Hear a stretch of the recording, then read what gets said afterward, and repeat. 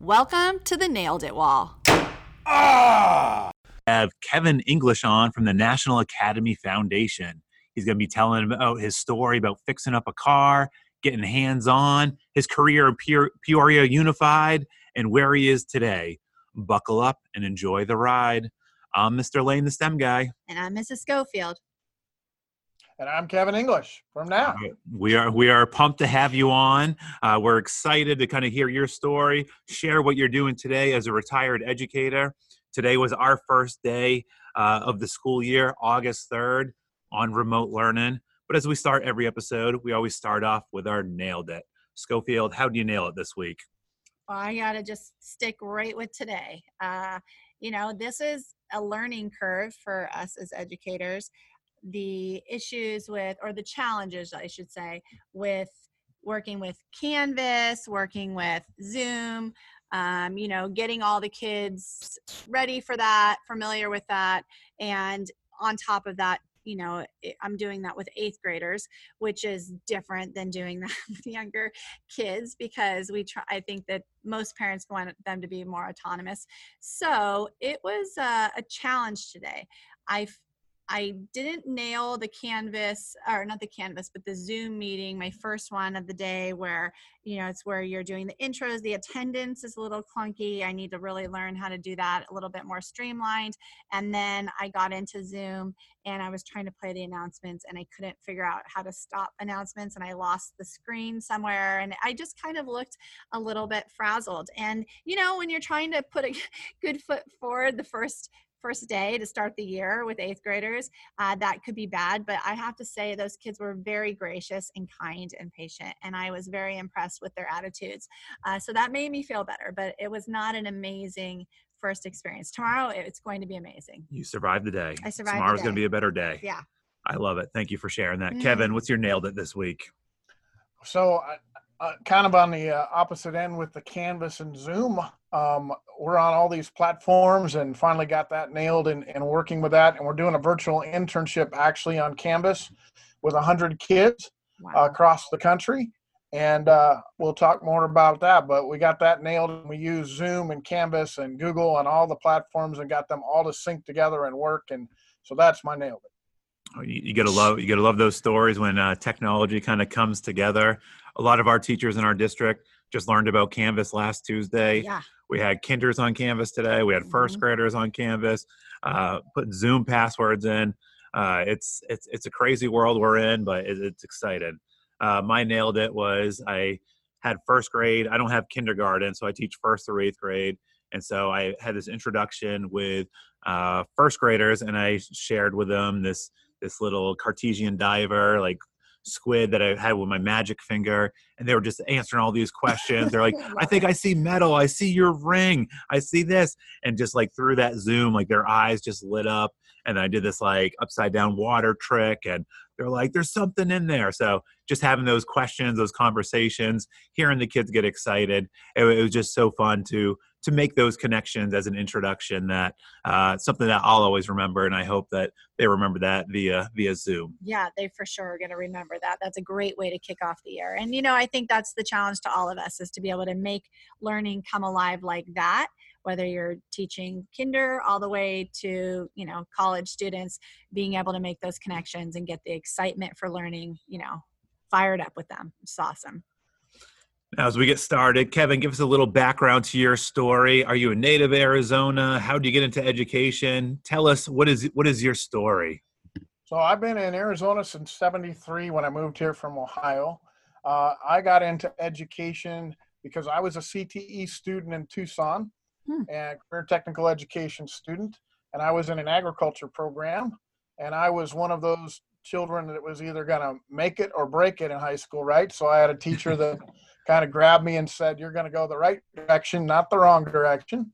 And took me under his wing. And then through that activity and being involved in the welding classes and shop classes and having hands on something that kept my mind going, turned me around. And he offered me an opportunity. He said, here's a college scholarship if you want to be a teacher.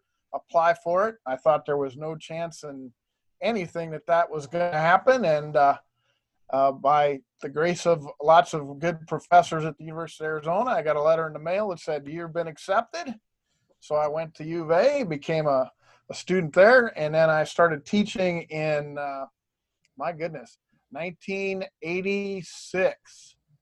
And I taught at Marana High School in Tucson, then I taught at Flowing Walls High School, and then moved to the Peoria Unified District and started their building trades programs for the district. I taught building trades, agriculture, construction, and welding and biotechnology for Peoria. I was at Peoria High, Centennial High, and Raymond S. Kellis High Schools. Wow. And I was, I think 2006, the National Career and Tech Educator of the Year. And I think it was because of our approach to project-based learning and having kids build projects and actually be involved with their hands from ground up all the way to the finish. So we built portable classrooms, we built a golf course, we landscaped schools, we built Japanese gardens. We did all kinds of things to keep kids engaged. Wow. Now, talk about Peoria supporting like your innovative ideas. Like, did you run into a lot of like admin barriers, or did they just basically, you seem like you're at the forefront of this project-based learning that's kind of gaining steam the last couple of years? We, at the beginning of it, it was a hard sell because we would have our students go pitch the projects to the principals, and it was hard for them to believe kids could accomplish what they did because they were so used to them being, and the big piece was there are 35 desks in a classroom and they're used to those 35 desks being filled. And when you say to students go to work and they spread out, people aren't used to that environment. And they don't know how to evaluate that environment and to go, wow, is that really learning that's taking place? So it was a challenge for us to educate our administrators, but once they were on board, they carried the weight for us, and they brought folks in. We did a lot of tours and a lot of things like that to keep people involved. Yeah. And then Now, we got a lot of industry sponsors. I was going to say, now, how did you cultivate those business partnerships as you rolled out all these programs? Yeah, that was a key. Once you have an industry partner that says this is what we want, and even more endorses the curriculum by saying here's the competencies that we expect when a student comes out that we want to hire for, and endorses that, and then says this is what we want. Now we'll even sponsor it by buying lumber for sheds to prove it, or paying for the landscape materials to donate to the school, or to pay concrete for a project or a pad that students are going to build. And so when that happens, the whole world kind of turns around. And when you put the industry partner on the site with the student, with the administration, and they get to see it all happen, and you get the pictures, and then you celebrate it with everybody, it's a win-win, and everybody gets excited. Now, you talked about like careers. A big thing for us is about having our students graduate from Sierra Verde. We're a K-8 school, but when they're ready to go to high school, to have all those soft skills that companies are looking for, that a lot of these kids graduate from college and they don't have the skills to communicate, collaborate, creative, persevere, or problem solve. So talk about like some of those soft skills, or kind of what was your basis of this PBL movement? Yeah, absolutely. And we've actually invited the elementary schools to come watch our projects, to see what the projects were involved, and then have our students. One of the things that was really key for us is we would have our students go to the elementary schools to talk about them and to teach those soft skills to the younger students. And that was beautiful for us because our students learned the competencies of public speaking and all of those things by working with the elementary students. And then they got the skills because they got to interact with the high school students and do practice projects. And that was awesome. So we tried to get our students in front of those students as often as we could. That's amazing. So, okay. So at what point did you and Deb Moore's paths cross? So great question. We passed cross when the first time I met her was when I was doing a professional development session on project-based learning for the Peoria district. And then she came to my session and we started talking about it. She taught marketing, I taught construction. And the clincher for us was she was a deck advisor. She needed a male chaperone to go on her trips. And I was a Skills USA advisor, and I needed a female chaperone. So, I said, I'll do your trips if you do my trips. That works out great. It worked out great, except I retired from teaching 7 years ago, and I'm still doing her trip. Hey, you don't think that's that's No, not an accident on Deb's part, yeah, yeah. She said, "You're retired, but you're not retired from this job. You got Yeah. to keep going with kids." So I still go on all her trips, and I still help her train a lot of her students for office and some of her competitions. Wow, that's incredible. So I'm not exactly sure. How does your program work? Like, where are your students coming from? Like, how do they find you? Or are these schools that are like franchised out and then like you kind of have the kids find the school? How does that work? So I work for the National Academy Foundation. We have schools across the country, and what happens is a school like Deb's says, we want to be involved because you have the curriculum and you have the industry partners and you have the educational design that makes sense for us. And so we have schools sign up.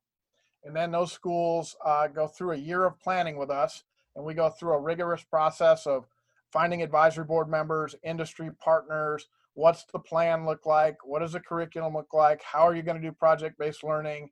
How are the students going to get those competencies? And then they start the second year.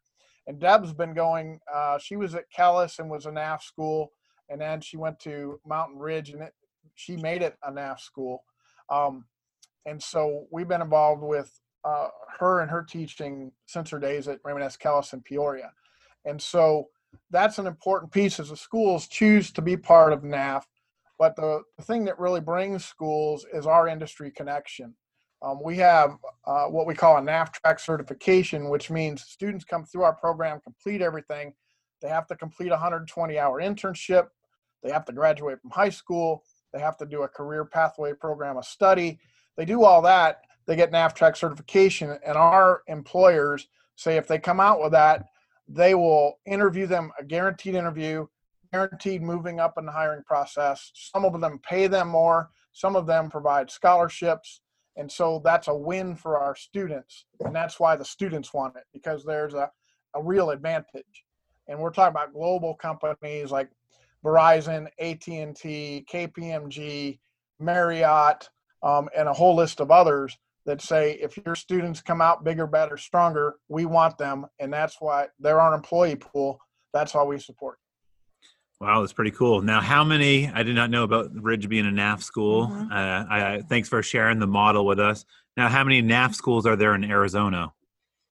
Right now, there are 4, Kellis, Deer Valley, Mountain Ridge, and one more coming on. And what's interesting is I have a corporation in Tucson, and I have a that's in engineering and aeronautical, and they've reached to us and they want to expand, and they'll actually support some schools to come in. And then I have a finance person that's reached to us that wants to expand in Arizona as well. So we've got some corporate support if schools are interested to make that expansion happen. So based on how it works, and I'm still trying to like visualize, how many different career paths or not topics, but careers are covered in a NAF school? So Mountain Ridge is one. So what are some of their options, their career path options? A great question. So we started with 5 themes: finance, IT, health science, engineering, and I always forget that other one. There's one more. But the thing is, we've done in the last 2 years, 2 years ago, is we went to a program of study. So there are 16 national career clusters. And now we say to a school, if you have a state-approved program of study, we'll waive our curriculum, let you use that program of study, as long as you use the rest of our model, which is the project-based learning and the assessments and the internships and all of that stuff. You can use a program of study. So we've expanded.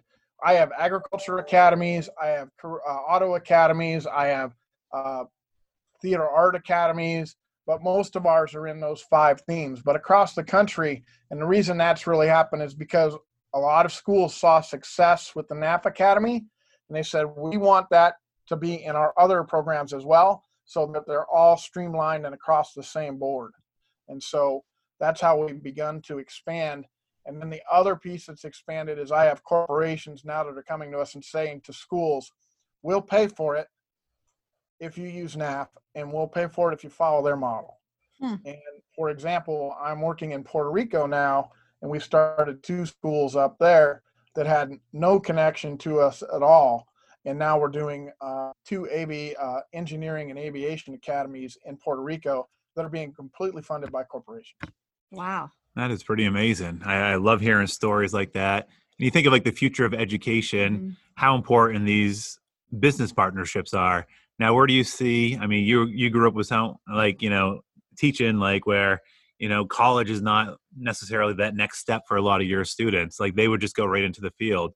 Now, with people seeing the amount of debt people are racking up in colleges, where do you see the future of education and business partnerships and kids graduating from high school with these skills? Yeah, absolutely. I think this corporate partnership is going to be a huge piece of the future puzzle. And especially if we're looking at this virtual world, everybody is going in that direction as well. And now it's an opportunity for us to bring corporate partners to the table to start delivering content virtually. It used to be, and you guys are in the classroom, you get it, a guest speaker, you've got paperwork to fill out, they've got to set a time, they've got to come to your classroom, all of that kind of stuff. And then you've got to do things to engage your students with those speakers. In this virtual world, I can now pull somebody up on Zoom and they can be in my classroom immediately, and they can give me the 20 to 30 minutes and ask detailed questions. And we just did this with our virtual students. We had a business panel of 3 people. I had one from Dallas, one from Lenovo, and one in North Carolina, and another one from Worldwide Technologies in Missouri. And so my kids got to hear from 3 professionals, 3 different parts of the country, answer the same questions. It was phenomenal. Yeah. Because we had this opportunity to have a live discussion. That is amazing. So with the everything kind of shutting down and coming to a screeching halt with COVID, are there any new technologies or career paths that are on your radar that might not have been, that you guys think you might absorb? Because all of a sudden things are going to shift. There's going to be new opportunities, new skills that we kind of didn't know that we were going to need to have. Is there anything that you've seen kind of popping up that is on your radar that's like this could be a future career that wasn't even something we had thought about? So if logistics is becoming a big one with all of the shipping and the packaging and everything going that way, I've got a lot of folks that are saying we need logistics programs. That's something a year or 2 ago I didn't even hear in a career and tech education space, in logistics.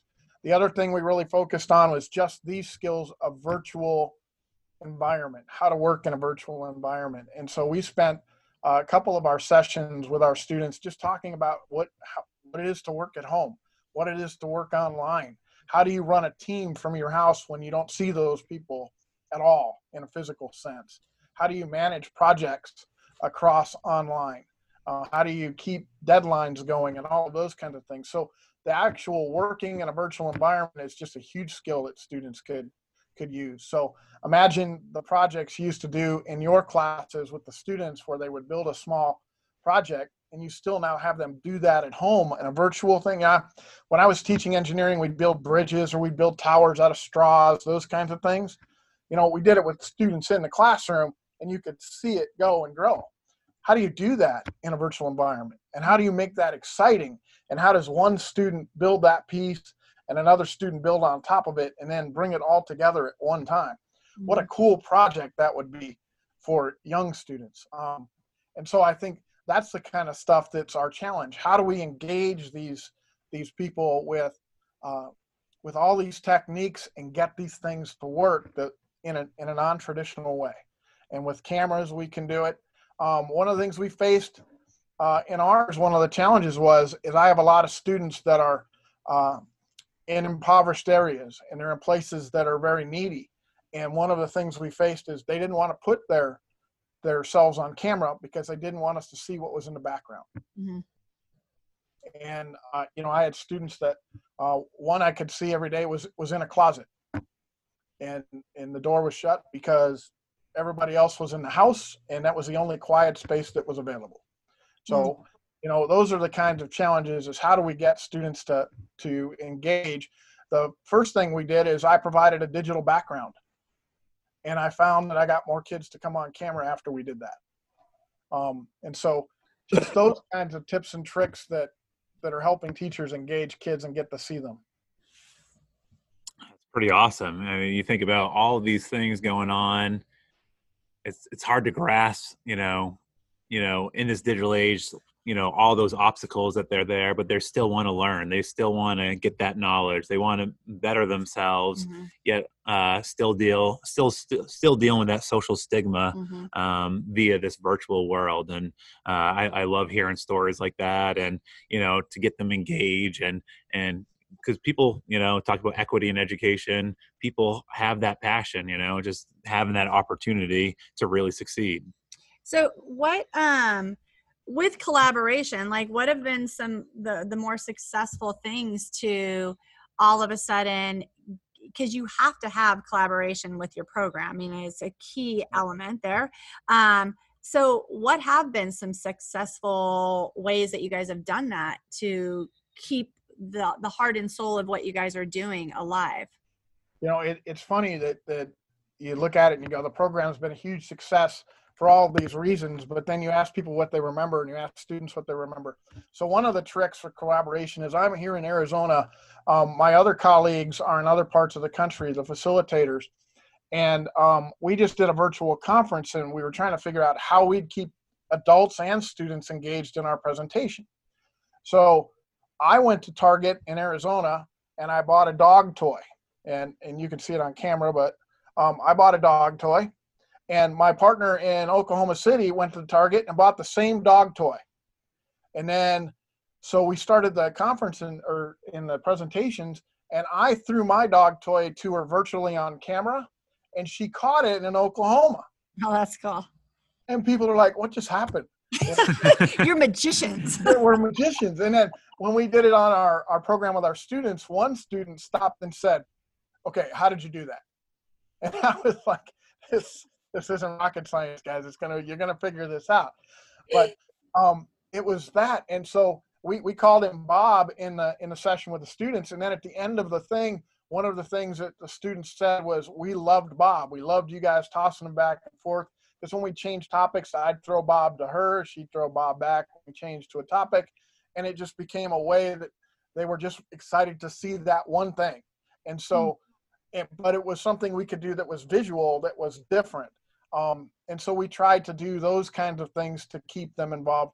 The other one was we done a lot of stuff with collaboration on project management softwares for the adults, the smart sheets and the Trellos, to try to keep everybody on task and what's going on and what the next topic is and that kind of stuff. But really it's about I guess if you're a great teacher in person, you're going to be a great teacher in online, because you can get those students excited and see them on camera and say, I had one young lady that used to wear a NAF shirt, and I'd say, thanks for doing that. That's awesome. And she connected right away. Or, those kinds of great teaching techniques we used in the classroom when we could see them. We still got to do those when we're online. You just got to endear yourself to those students, just like you did when you were in a classroom with live kids. I agree. Now, what is your exact role? Are you an instructor with NAF? Like, are you curriculum? Like, what is your role? I'm a senior director for knowledge management, which is a long title, which means that's a great title. Yeah, me too. I do curriculum, professional development, and I also do special projects like the Puerto Rico project, this virtual internship we just did. But most of my job is centered around professional development for teachers and curriculum for the students. That's pretty cool. Now, is there one project that just kind of stands out to you all these years? It seems like, you got quite the track record between what you're doing today and what you did in Peoria and Tucson. Is there one that just kind of sticks out to you? I think this one we just are in the middle of and completing, which was this career readiness experience, which was this virtual experience. I think this one stuck out because a lot of folks said, you can't pull that off in a virtual environment. You can't get kids engaged in it. Industry partners aren't going to respond to it. They're not going to. Traditionally, internships are you take a student and you watch them and you work with them day by day in a physical space. We've switched some things around, and we asked the students to assemble their own community of professionals in their community, grab 1 to 3 people and make your own, like a dissertation committee or a review committee. And folks said, oh, kids aren't going to do that. It's not going to work. I had 40 students in the first session, 100 in the second, and I had about 183 business professionals step up with those kids and help. That's exponentially crazy, right? That you would think they would do that. And I had folks from the mayors of city, the mayor of Parkland in Florida that had the tragedy not long ago. She was on as one of the community professionals. I had some great stories about how connected they got to kids in a 3-week environment. So it's a huge win to have that kind of involvement. We talk a lot about virtual environment. You built rockets with your 8th graders last year to finish the year via Zoom. Deb Moore was doing all these marketing things. Oh my gosh, like she did so many cool things virtually, and she's like, we can still do this. Like it has not stopped. And the students even took it further to do things outside of her realm. And I just love hearing those kind of stories there. Now, you talked about that educator that kind of took you under his wing. Where does your passion come from? I just love your energy, what you're doing. You're 30 years plus in the classroom, retired. Where does this passion come from? I'm not normal. Join the club. Yeah. I am not normal. I just love watching students, adults, or kids get it. I love the light bulb moment going off. I love kids showing people that what they said they couldn't do, they could do, and they do it in ways that we didn't think were possible, and just blow their minds and blow the minds of the folks watching them, and to build things that I never thought I could build. I just get excited about that, and I get excited about seeing those faces on camera or in person, making those connections. It just excites me, and then I like to mess with people. I like to do things with my students that mess with their minds, like throwing the ball across the states and make things and make people think. So for me, it's a challenge because I just want what's that next thing I can do? What's that thing that I can do that's going to get your attention, that's just going to make that day for you? And how's that going to kind of translate into how I can get you to learn better that day by pulling that off? And that's just a cool way to approach teaching, and a cool way to go. And one of my mantras at NAF, and we say it all the time, is today we're going to change the world. How are we going to do that? I love that. That's the kind of stuff that keeps. And my teacher, his influence on me was he believed in me, although a lot of other folks did not, and challenged me to do things I didn't think I could do. I built a greenhouse in his shop at 16. It was a 10 by 12 greenhouse, and he took the effort, got the dump truck from the school, loaded a greenhouse on top of a dump truck, and drove it 40 miles to a county fair and let me enter it in a fair where I got the grand champion. But wow, he went the extra mile to make that happen. They believed in it. Yeah. Well, and you're in that position, First, I think we got to talk about the amazing feat of moving a greenhouse. I know. They're very fragile. Kudos. It's like a kite if you think about it. Kudos to you for becoming the grand champion. But I think the real victory was this teacher moving it 40 miles. Driving an old rickety dump truck down a freeway. How do you not get pulled over, actually, if you really think about it? It's pretty remarkable. Yeah, that was awesome. And that stuck with me, that he was willing to do all of that. I mean, most people would say that stresses me out and it's not going to happen. We'll take pictures and we'll make a poster board. And he said, no, we're taking the whole thing. And I'm like, okay. It sounds like you would have put it on a wagon. It's if like, you had what's to. next? I know. What's next? I know. But, it's interesting when you think about it. When kids are invested in what they're doing, and your program is it's built around kids wanting to do what it is that you're able to give them, right? They're seeking that out. What you can achieve when you don't have to talk them into what they're doing. They have that inner drive. I mean, kids are so unstoppable in that. And really, I'm sure that they blow people's minds over and over, because kids with an idea, a dream, and the drive to back it up, those are the things that change the world, you know? Absolutely right. And one thing I learned early teaching is we tend as teachers, because we got such big hearts, and when a student stumbles onto a problem, our first instinct is to save that student right away, to help them get that answer. And what I've learned through project-based learning and all of these is don't save them.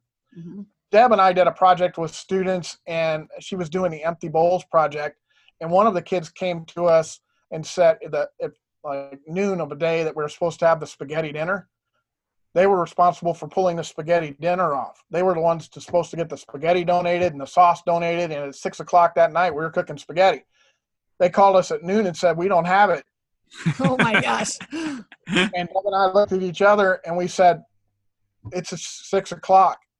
You got to have it, or this whole thing fails. And we're not going to go buy spaghetti, and we're not going to make spaghetti. It's on you. And we said goodbye.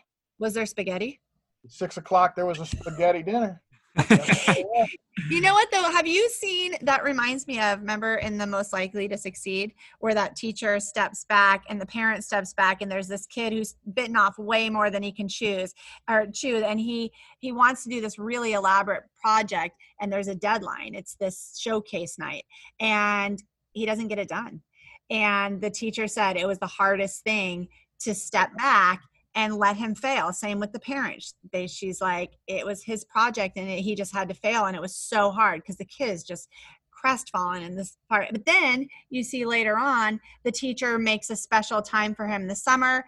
He allows the kid to come in, complete the project, and there's that closure and he gets that moment, but he didn't fix it for him.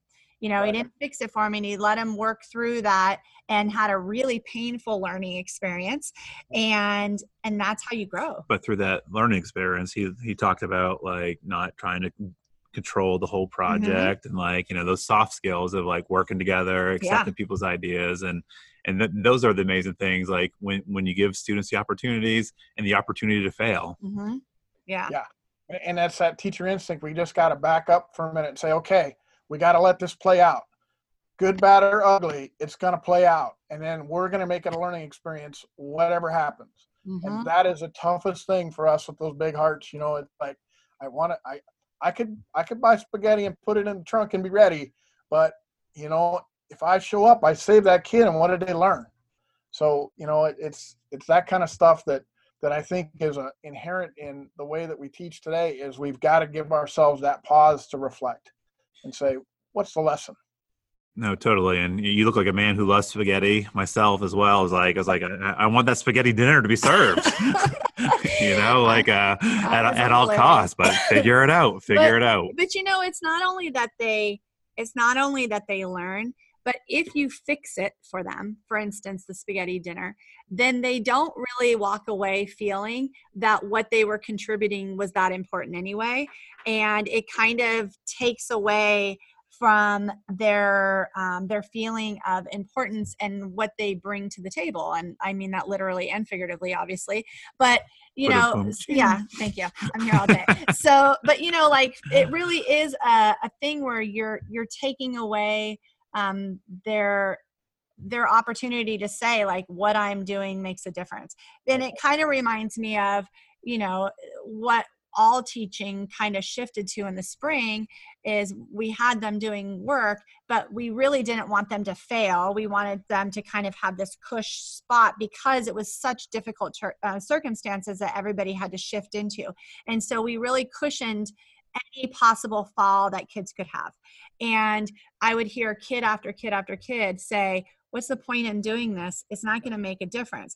And they want to know that what they're doing makes a difference, even if they don't get a good grade, that's not the point. They want to know that there's a reason that they're doing it. And so these kinds of things, like if you had solved that problem with the spaghetti, then they would feel like I could have done nothing and it would have had the same results, you know? And I think the challenge for teachers coming in is students were in that environment in the spring. Now you're starting again, and now it does matter in a grade. And how do you get students to realize this is serious, and that somebody's not going to come in and say, yep, we're just going to let you do this until we figure it out in January, right? So I think you're going to have a lot of skeptical students because they're going to say, well, we got a free pass last time. I agree. Yeah, no, I couldn't agree more. Now, your students from the NAIF programs, do you see them more going into industry, or do they go off to like some of these top colleges? Like, where do you see who benefits more, colleges or industry immediately? So it's an interesting dilemma. So when our founder founded NAF, he said this was one of his biggest failures because what happened is he grabbed students off of the streets of New York and went to schools and said, I'll finance this program if you give me these students. Students went into these internships in these finance industry, and instead of going right to the entry level jobs he had for them, they saw something more. And they said, we want to go on to college. We want to be these finance experts. We want these bigger, better jobs. And so he had entry level in his mind. And the student said, now that we've got a taste of this, we want the whole thing.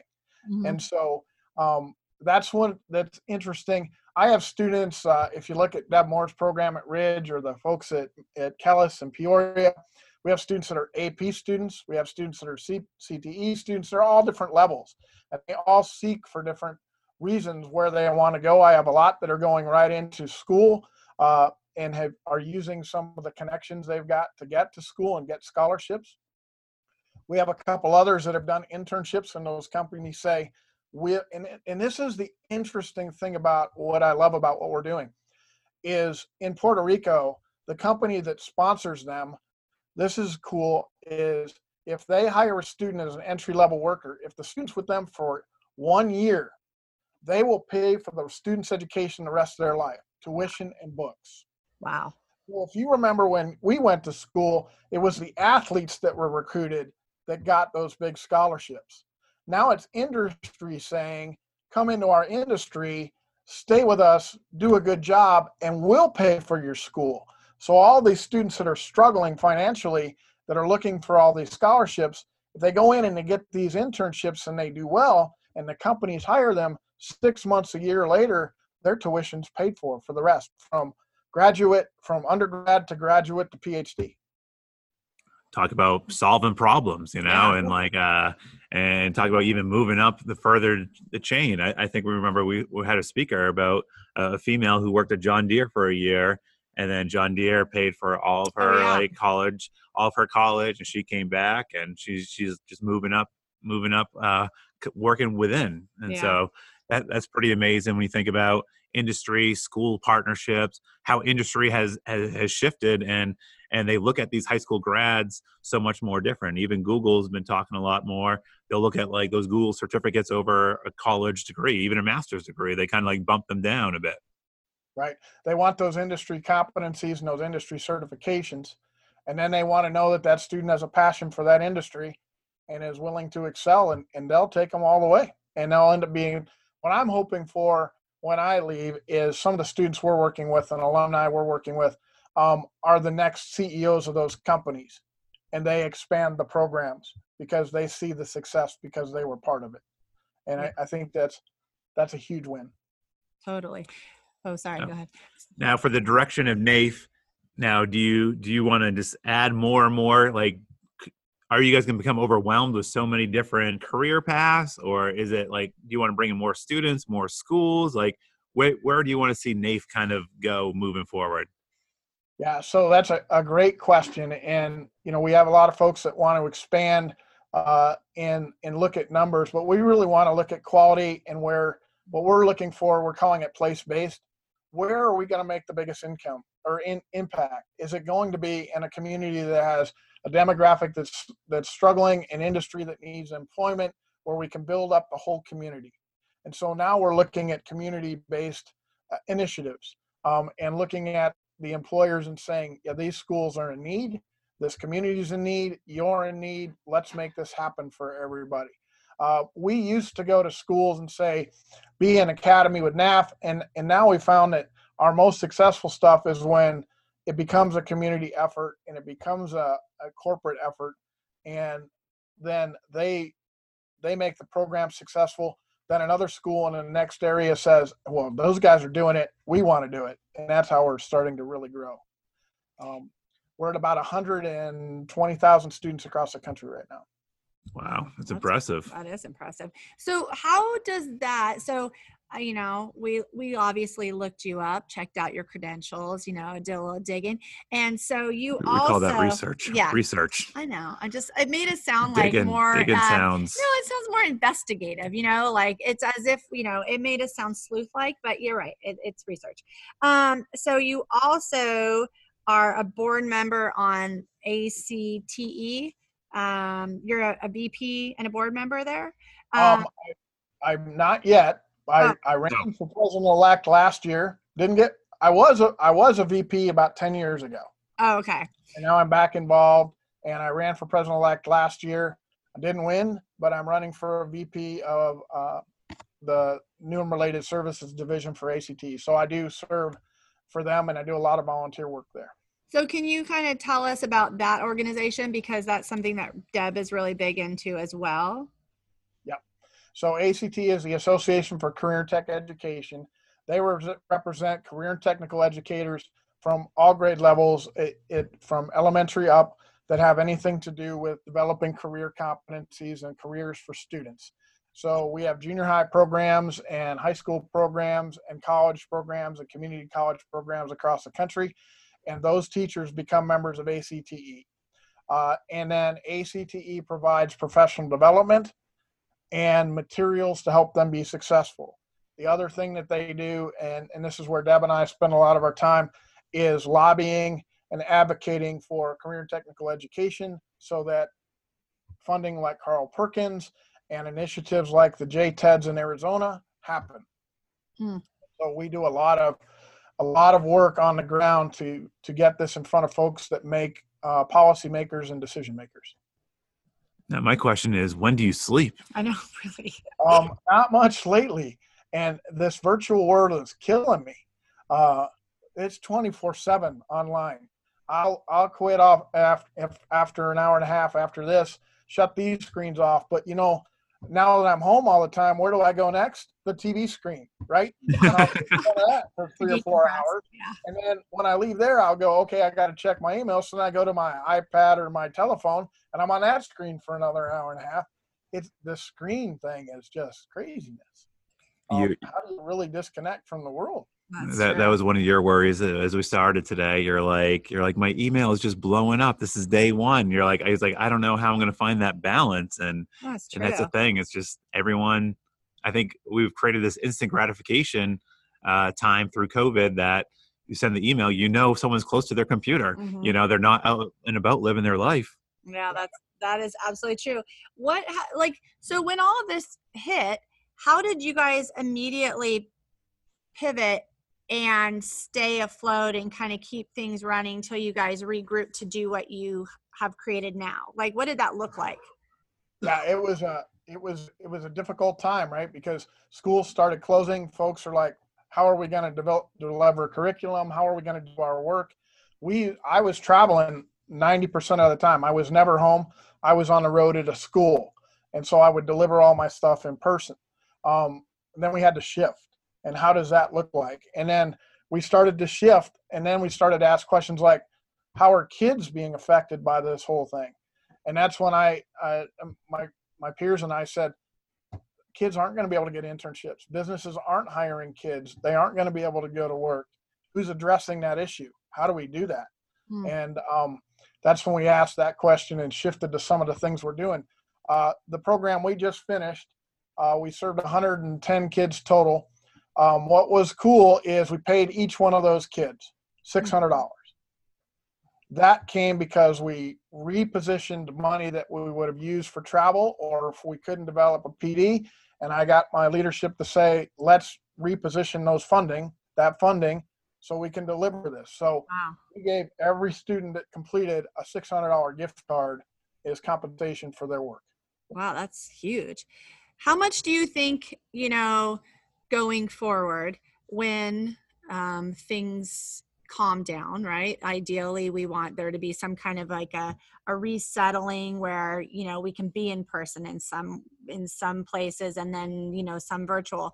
What do you think that's going to do for your organization as far as like what it will end up looking, because now you've just put this whole virtual internship in place, which you wouldn't want to scrap per se, but what does that look like going forward? And that's a great question. In fact, I'm putting together what that looks like for the fall.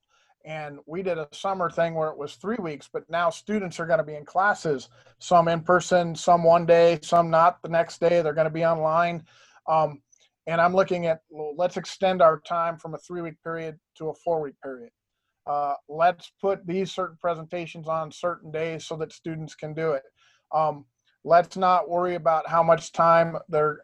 So how do we structure it? We were looking at a certain amount of hours, 80 hours for them to serve, but during school, can they do that? Because they're going to be online and back and forth, and who knows what their home lives are going to look like. So we're going to try to do that. But I think what's interesting is we're probably going to adopt a whole lot of less staff travel and designate things to a regional place and have folks. And then we moved our whole conference to an online conference this year. And next year, we're actually scheduled for here in Scottsdale in Arizona. And we had a great virtual conference. So I think you're going to see us do that conference, but in person, but also offer it like this, where we're going to do podcasts live from the conference. Those that can't attend can still attend, and really try to make it a hybrid. And I think that's been some of the most powerful, like PD this summer. Mm-hmm. We were bummed when ISTE canceled in Anaheim this summer, Brutal. and then we were holding out for November that they kind of pushed that back, and then they just said everything's going virtual. And we're going to get so much out of it, but you miss that person to person feel. Now, how do you feel? Have you adapted to the home life that you're ready to accept not being out there on the road and making those personal connections? No, you can tell by me. I'm a people guy. I want to be with everybody. I was going to say, I got that sense from you. I want to be high-fiving everybody around me, and then having a Diet Coke at the end of the day, right? I want that personal connection, and that's the hard part of this whole thing is how do we get that, and how do we do that, and what are some of the fun things we can do?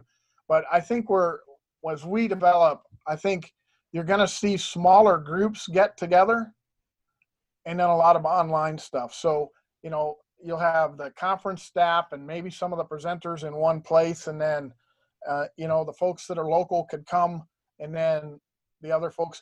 One thing I think that's really going to affect us all is schools are not going to allow, and that's one of my concerns, is student organizations like Skills USA and some of the TSA and some of the things you guys are involved with, students, where you would go, and robotics, First Robotics and the VEX Robotics and all those.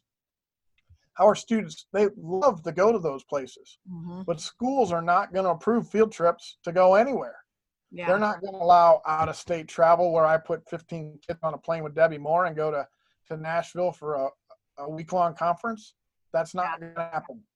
Yeah. So, even thinking about the first of like mentors coming in to volunteer. Yeah, and I was right, all of a sudden when school's open, it's like you've lost the tutoring mentorships, the robotics mentorships, Mm-hmm. where they come in and kind of give back. And those are the foundation of so many of these organizations that all of a sudden the doors are closed because of COVID. Right. So how do we pivot those organizations and get those kids still excited? How do we do a virtual robotics competition, that we can do? It's going to be those kind of pivots that are going to be really important, is how we think through them and how we keep our kids engaged. And the same thing is with teachers. My son's a teacher in the Tolleson district, and he's like, if I got to go to both online and in person, I want to choose one or the other, because I don't think I can do a good job at both. So, teachers are got to make decisions too. And so how do we help them? It's interesting though, if you think about it, that, our kids, like this generation, they're very acclimated to a screen life, and all of a sudden we basically put them into what you would think would be their dream world, right? Like they're sitting in front of like a device, or like, cause they're typically so engrossed. But it's funny because then you realize It's not necessarily as appealing to them as they thought of. And, my son had, unlimited gaming for the most part this summer because there's no place to go and all that. And they get to a point where they want something else. They want something deeper. And I think that there's a lot of kids going into school this year with a different attitude about online learning because they're so bored and they're just hungry for something. So like in the spring, they weren't really feeling it. There wasn't a lot really being asked of them, but they liked that free time and they liked that feeling. But I think they're so burned out of that they're just desperate now for like some real engaging learning, which is kind of a cool thing. Yeah, and I think you're right. One of my peers has 4 kids at home, and he was just going, how am I going to keep these kids busy? So just being the crazy guy I am, I sent him a couple of challenges for his kids over the internet. One of them was, I said, I want you to build a Rube Goldberg machine out of nothing but what's in the house. Love and it. I want you to go through 4 rooms, and I want you to videotape it and send it to me. And so his kids did that, and they had a great time putting that thing together, and it went through the couch and up over the table and into the kitchen. And, their mother probably wasn't a happy woman with the pots and pans and all that stuff, but they did a great video. And then when he sent it to me, I said, okay, now send it to the rest of our staff and challenge them and their kids to do the same thing. Love it. So that's just the kind of stuff I think we got to do. I was on the National Lego Advisory Board about 10 years ago now, and they gave me a Mindstorm kit, one of the first ones. And it was sitting in my closet, and I was like, when am I going to do that? I sent it to another peer who had a 11-year-old and needed, just some activity. Now he's sending me videos of all these robots he's building. So that's the kind of stuff I think we just really got to get these students into. You can make it, you can take a picture of it, you can share it with me. I can challenge you in ways that we haven't challenged you before. I agree. We love the Mindstorms. I mean, Yeah. talk about a product that has infinite potential when put in the hands of a kid, and their ideas kind of come to life when you think about coding, engineering, Legos, brick masters.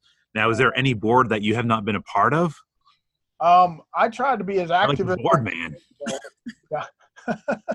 No, a couple others, but those were the fun ones, right? The ones that kept us active. And we went, what was interesting on the Lego one is that they'd spend a week with us every summer trying the new products and trying new things and getting our input of how it would work in a classroom. And that was really cool. That is cool.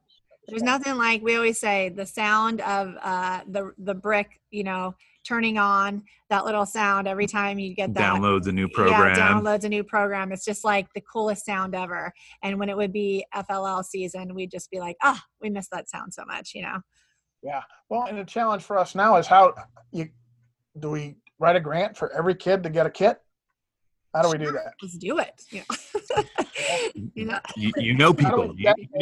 policymakers. Let's make it happen. I make that happen for kids where they open up their door and there's the kit and here's the activity. Or a teacher says, we're going to build a bridge today, and they open the door and there's a box with all the balsa wood and the glue, right? And those are the things that make me excited is, how do I sell that to a corporation? How do I sell that to folks and say, give me the funding to do that, and let's try it with 100 kids. I think that's the challenge that teachers have, and I think if we could turn that key, I think we're opening a door to a whole new world. No kidding, for sure. Was that an Aladdin reference? I think we just went Aladdin there. We've gone on so many different magic carpet rides on this podcast. We can't thank you enough for coming on, inspiring us. I'm so excited for teachers all around the world to listen to this and be inspired about what you can do when you challenge students to fail, give them those opportunities to work with business partners. I had a blast. Thank you so much for coming on. Oh my gosh. I think we have to do this again and dive deeper into the world that you are. Plus, you're a new program. We would love to hear how things go with that. What's where it is in a few months. Just kind of touch base with you and see how that's blossomed. Absolutely. I appreciate the time, and I'm passionate, and I share your passion for it. So let's figure out how we can change the world together. I love it. I love it. As we always say, people, if you can be anything, be kind. Now, if you loved hearing stories about Kevin's greenhouse driving down the highway, him inspiring students in Puerto Rico, make sure you hit the subscribe button. Every Tuesday, the latest episode of the Nailed It Wall will be downloaded to your phone. Now, if you're on Twitter, you want to see pictures, videos of our lives with our students in this virtual world, make sure you follow us. You can find me at Mr. Lane, the STEM guy. And me at A Positive Proton. Kevin, are you on Twitter? You must be on Twitter. I am not on Twitter. I'm old. Sorry. Do you have any social media to plug? I do have a Facebook page. Nice. All right. Well, follow Kevin English on Facebook. He's the board man. All right. Thank you very much for coming on. It was an honor.